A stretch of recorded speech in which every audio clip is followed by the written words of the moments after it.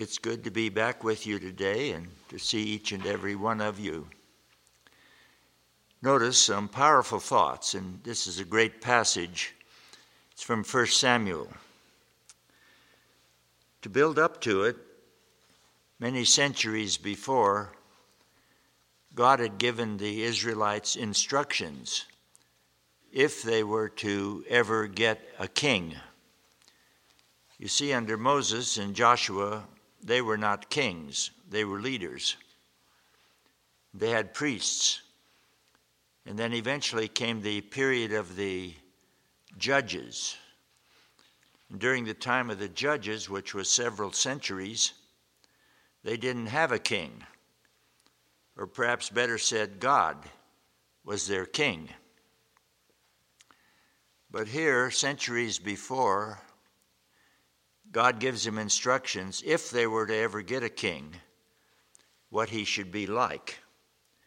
And so let's look at it here, back in Deuteronomy 17, beginning with verse 14.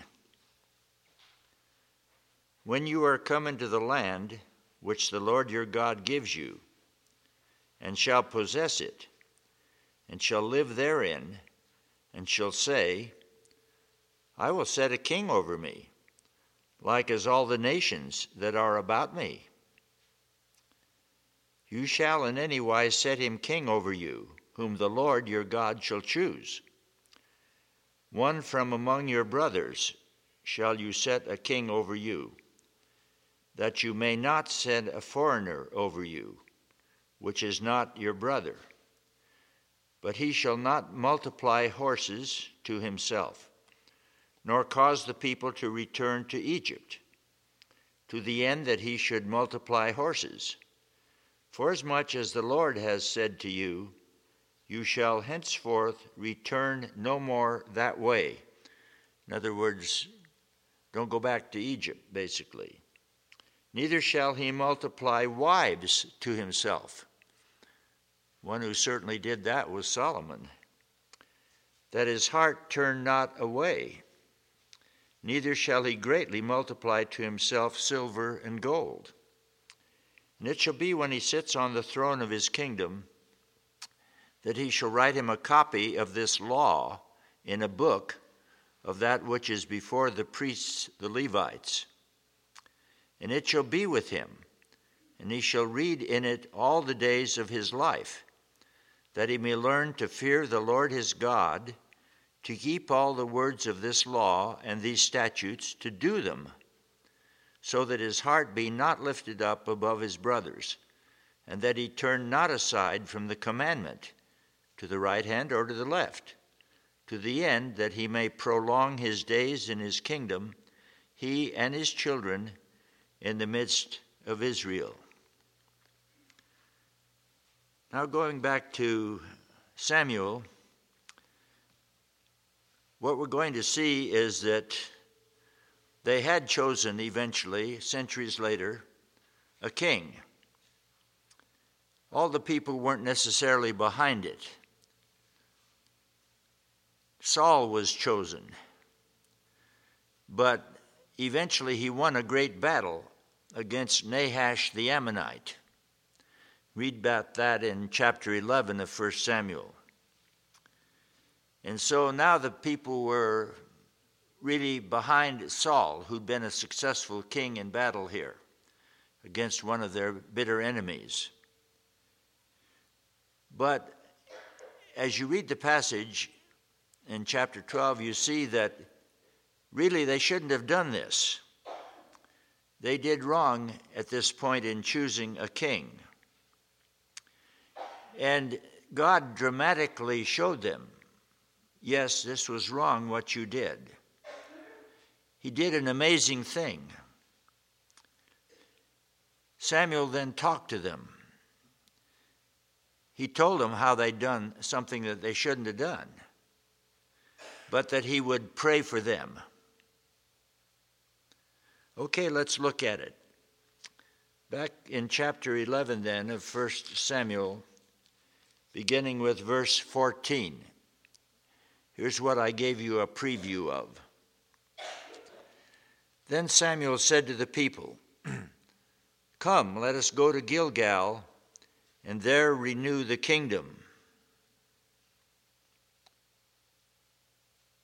And all the people went to Gilgal, and there they made Saul king. You see, he'd been made king before, but now it's being renewed. Made him king before the Lord in Gilgal. And there they sacrificed sacrifices of peace offerings before the Lord. And there Saul and all the men of Israel greatly rejoiced. And Samuel said to all Israel, "Look, I have paid attention to your voice in all that you said to me, and I have made a king over you." Notice they, of course, wanted to be like the nations around them. They wanted to copy what the other countries were doing. "And now look, the king walks before you, and I am old and gray-headed. And look, my sons are with you, and I have walked before you from my childhood to this day." Samuel is speaking, the prophet here. Remember, he's the one that God called to him, and Eli had been taking care of him, and God spoke to Samuel when he was a child, and he was to be a great prophet. "Look, here I am, witness against me before the Lord, and before his anointed one. Whose ox have I taken? Or whose donkey have I taken? Or whom have I defrauded? Whom have I oppressed? Or of whose hand have I received any bribe to blind my eyes therewith? And I will restore it to you." And they said, "You've not defrauded us, nor oppressed us, neither have you taken anything from any man's hand." And he said to them, "The Lord is witness against you, and his anointed is witness this day, that you have not found anything in my hand." And they answered, "He is witness." Samuel said to the people, "It is the Lord who advanced Moses and Aaron, and who brought your fathers up out of the land of Egypt. Therefore now stand still, that I may reason with you before the Lord of all the righteous acts of the Lord, which he did to you and to your fathers." Now he's going to tell them about coming out of Egypt and so forth.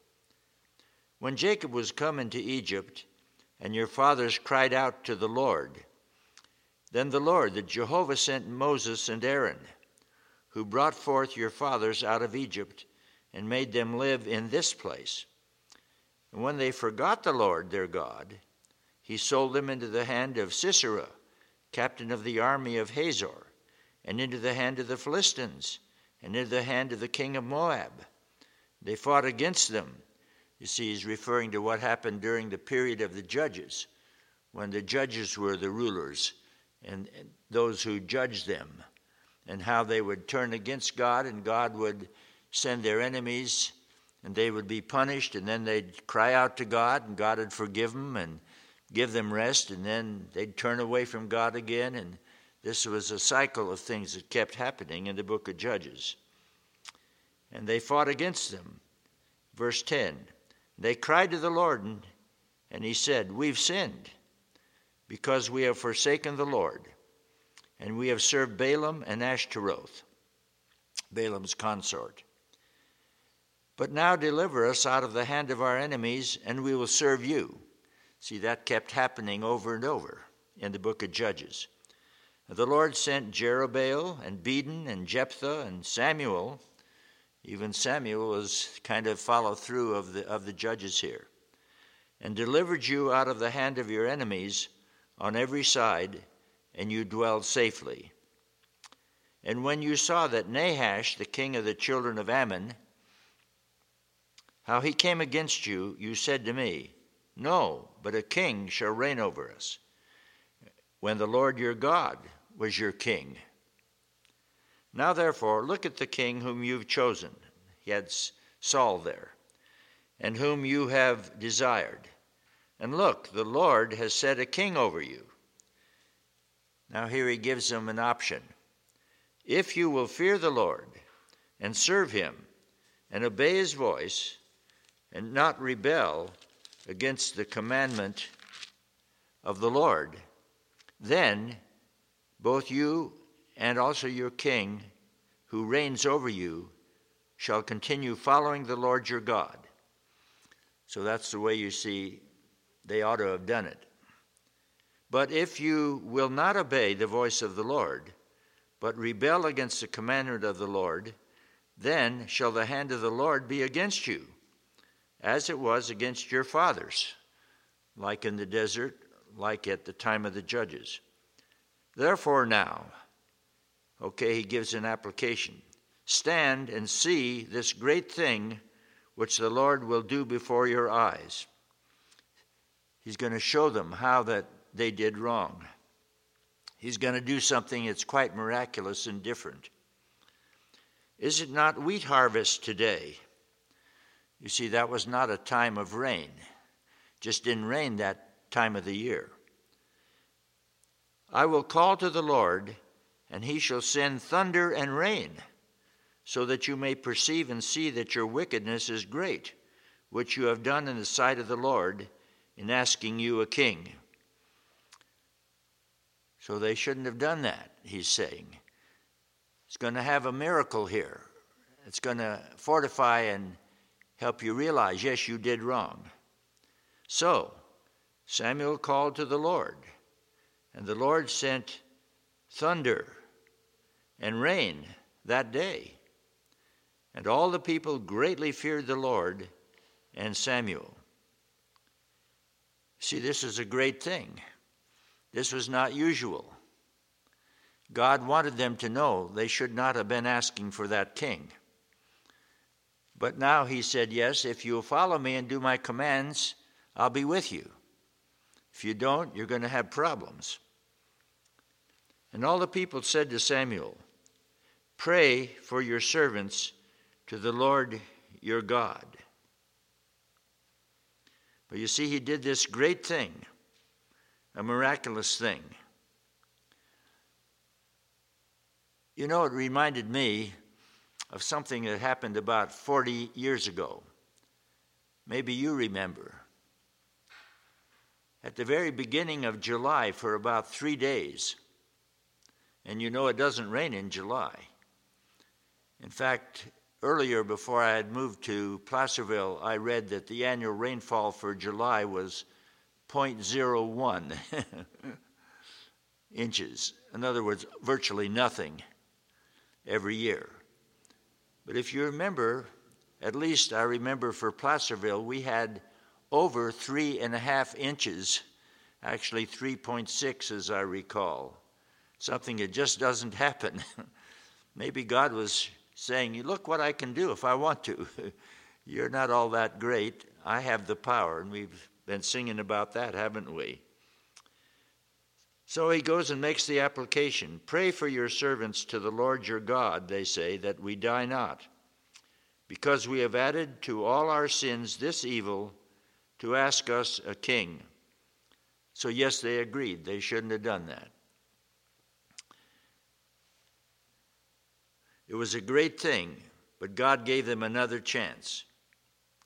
They'd done wrong, but God was willing to forgive. I think of a later king, David, the successor of Saul. Saul was set aside. He didn't follow God like he was supposed to. David had a heart that was pleasing to God. He became king. But David was not perfect. Like us, he had his failings. And of course, we know the terrible thing he did when he committed adultery with a lady named Bathsheba, and then tried to cover it up by having her husband, who was a soldier fighting for him, set in a place, and the other soldiers left him there and he got killed. So David was guilty not only of adultery, but he was guilty of blood, seeing that her husband had been killed. Oh, those are pretty awful things, aren't they? Well, these people had done something wrong too. But you know, there's forgiveness with God. have we not all failed at times with the Lord? Do we not ever really, truly, fully measure up to his commands? He said to be holy. That involves being without sin.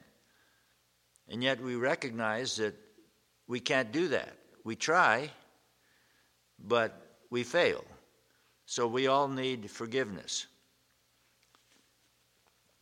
A great psalm came as a result of David's sin. Psalm 51, one of the great penitential psalms. Have mercy on me, O God, he said, according to your loving kindness, according to the multitude of your tender mercies. Blot out my transgressions. And indeed they were horrible. Would wash me thoroughly from my iniquity. Cleanse me from my sin, because I acknowledge my transgressions, and my sin is always before me. He came to the place where he was no longer trying to cover it up. He admitted what he had done. He'd been helped by a prophet to do this, but he came to that point. Then he made the amazing statement, verse 4, against you only I have sinned, and done this evil in your sight. That's interesting. Even though he'd sinned against Uriah, Bathsheba's husband, ultimately all sin is against God himself. I've sinned against you only, that you might be justified when you speak and be clear when you judge. Look, I was shapen in iniquity, and in sin my mother did conceive me. Look, you desire truth in the inward parts, and in the hidden part you shall make me to know wisdom. Cleanse me with hyssop, and I shall be clean. Wash me, and I shall be whiter than snow. So even though he'd sinned, he knew that God could forgive him. And from his heart he cried out to God. And certainly people whose heart is right will cry out to God, confess their sins. 1 John 1:9 tells us when we do that, he will forgive us our sins. He'll cleanse us from all unrighteousness.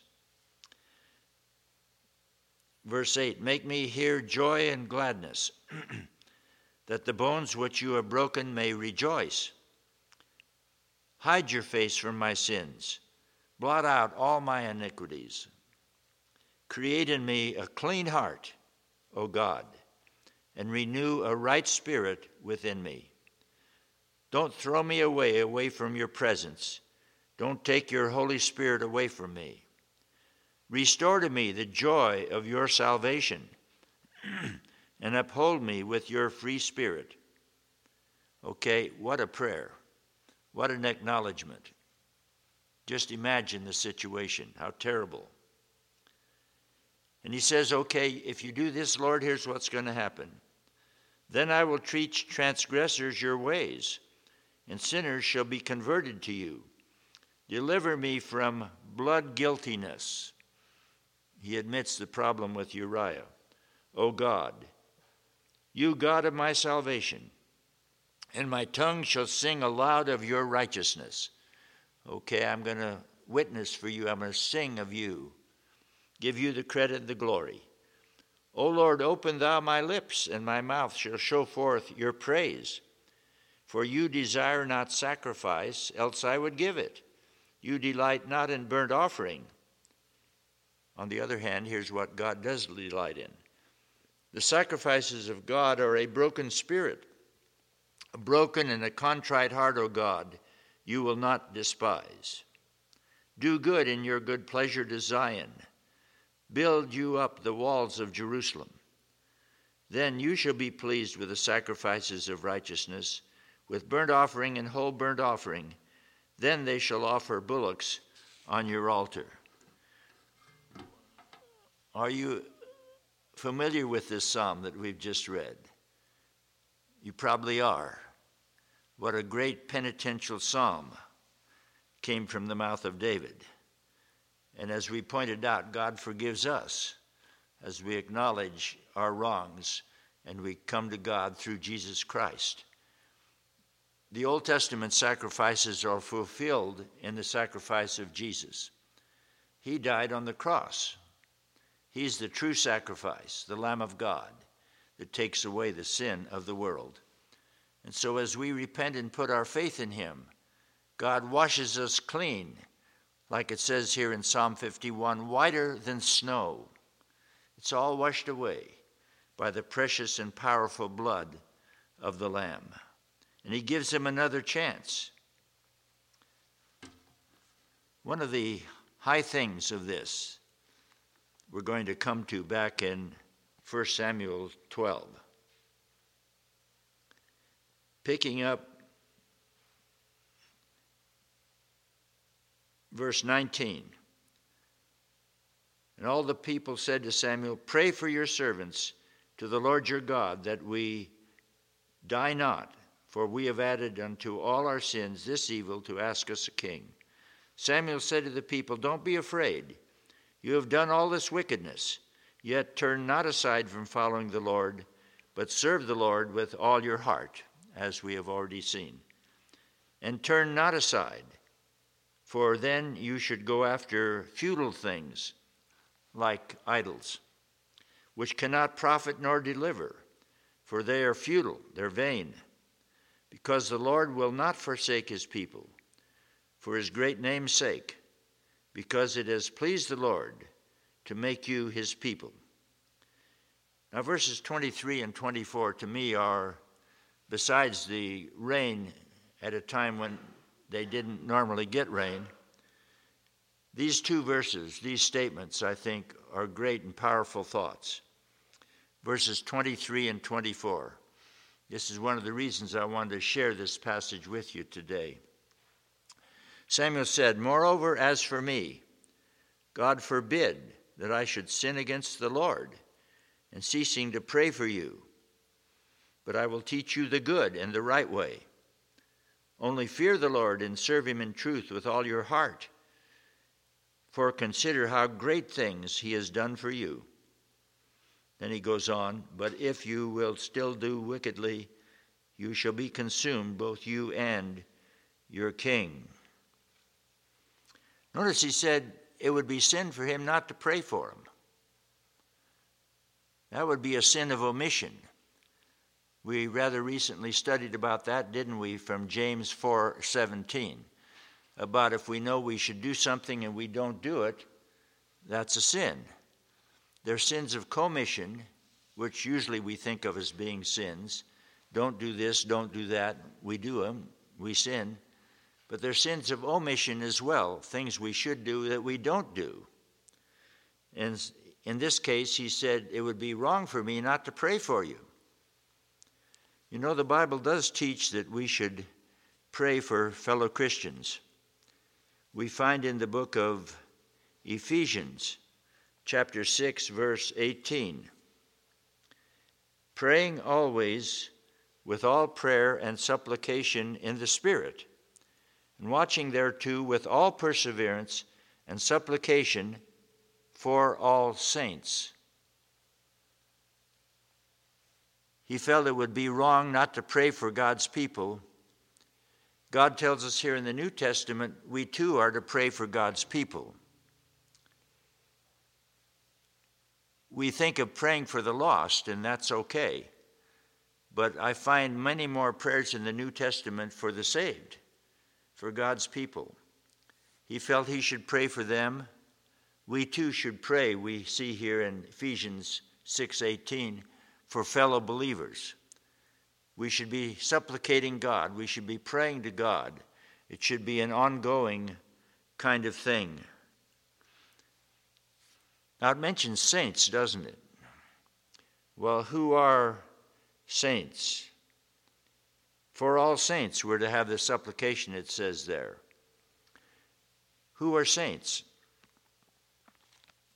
Are saints just eminent ones that the church says are eminent and have done great things for God? Or is it broader than that? As Church of Scripture, we find it's much broader than that. We're all sinners, even those who do great things for God. Romans chapter 1, verse 7. He's writing here to the Christians. To all who be in Rome, beloved of God, called to be saints, grace to you, and so on.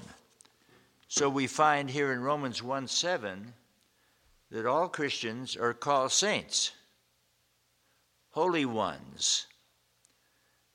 Christ is the Holy One, the one and only, as it were. But we are to be holy ones. All the Roman Christians were called saints. And so we're to pray for fellow Christians. We are to seek to live as God's people. As we said earlier, we're to be sanctified. We're to be living for the Lord. We're to be holy in our lives. Where we fail, like David, we are to confess our sins, to turn from them, and to trust in him. As I was thinking about this, I got to thinking about how do we know that we're saints? What are some of the evidences that we really know the Lord? That we become holy ones in God's sight through the blood of Christ and righteousness of the Savior? What are some of the evidences? Well, it's very simple. There are several quite obvious evidences. One is a changed life, a new life in Christ.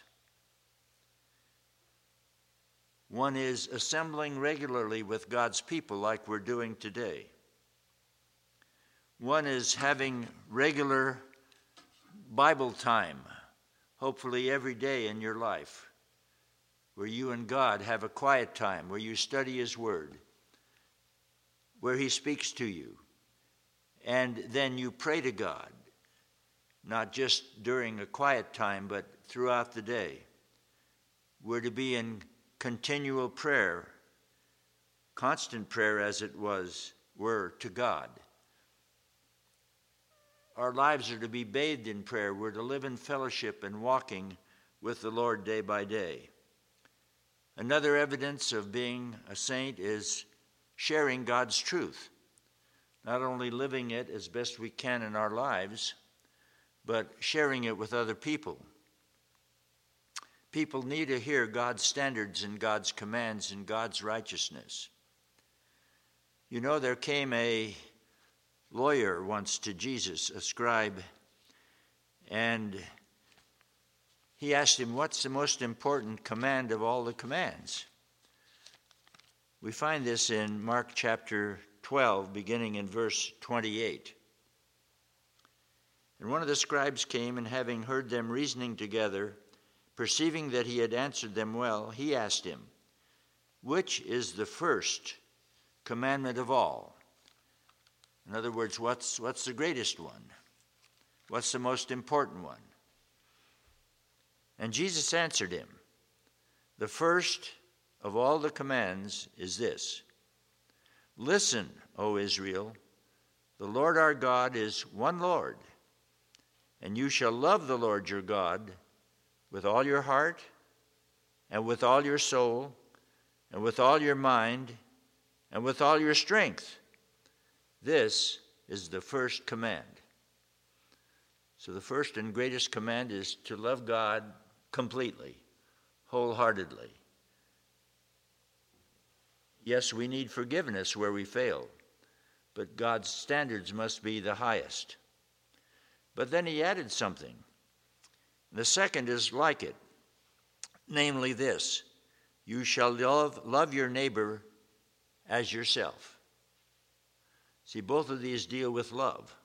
First to God, then with our neighbors. There is no other commandment greater than these. The scribe answered, said to him, well, teacher, you have said the truth. And there is one God, and there is none other but He. and to love him with all the heart and with all the understanding and with all the soul and with all the strength, and to love his neighbor as himself, is more than all whole burnt offerings and sacrifices. And when Jesus saw that he answered discreetly, he said to him, "You are not far from the kingdom of God." It's amazing the answers that Jesus would give and the things that he would teach. Back to 1 Samuel. That I should sin against the Lord in ceasing to pray for you. He didn't want to do that. But instead I will teach you the good and the right way. We need to hear God's standards. We have fallen natures.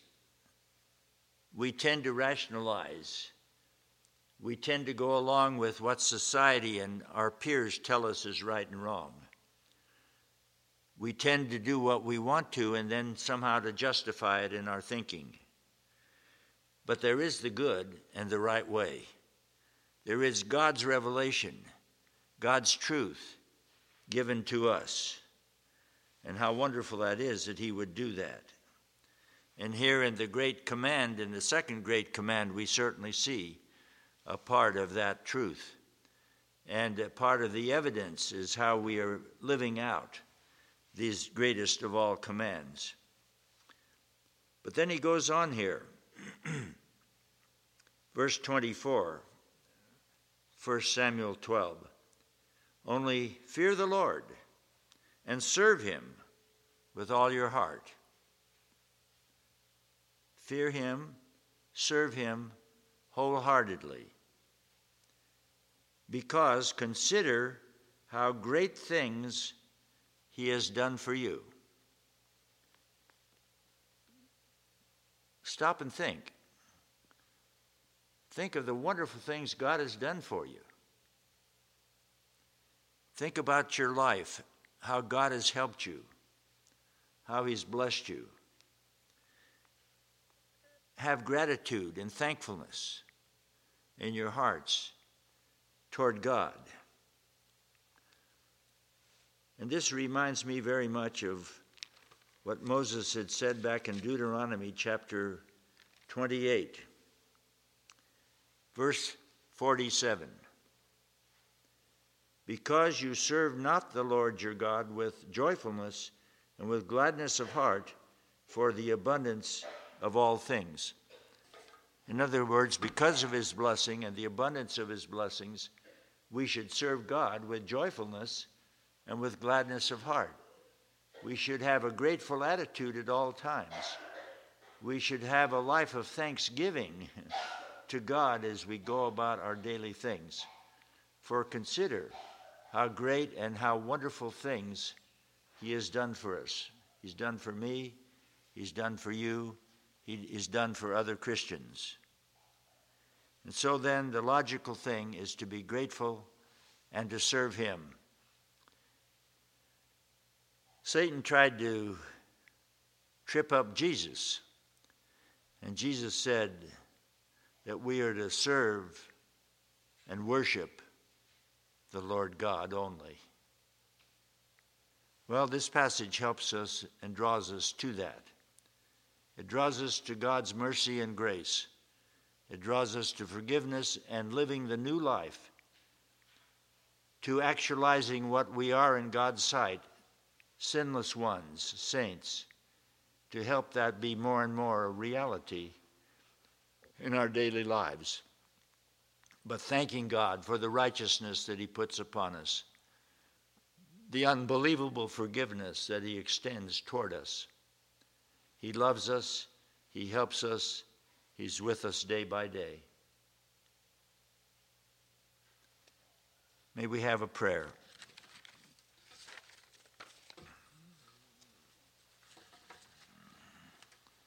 Lord, we thank you so much for all that you have done for us. We thank you for the great sacrifice of your Son, the Lamb of God, Jesus.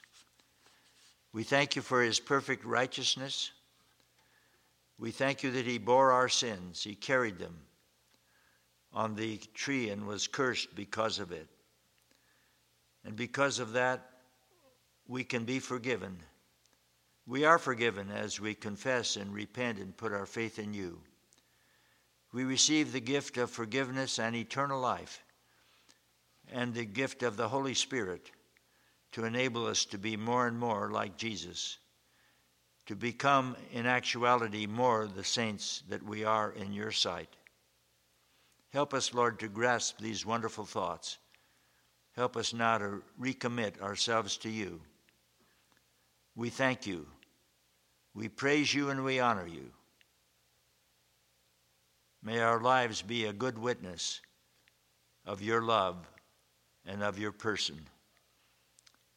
In Jesus' wonderful name we pray. Amen.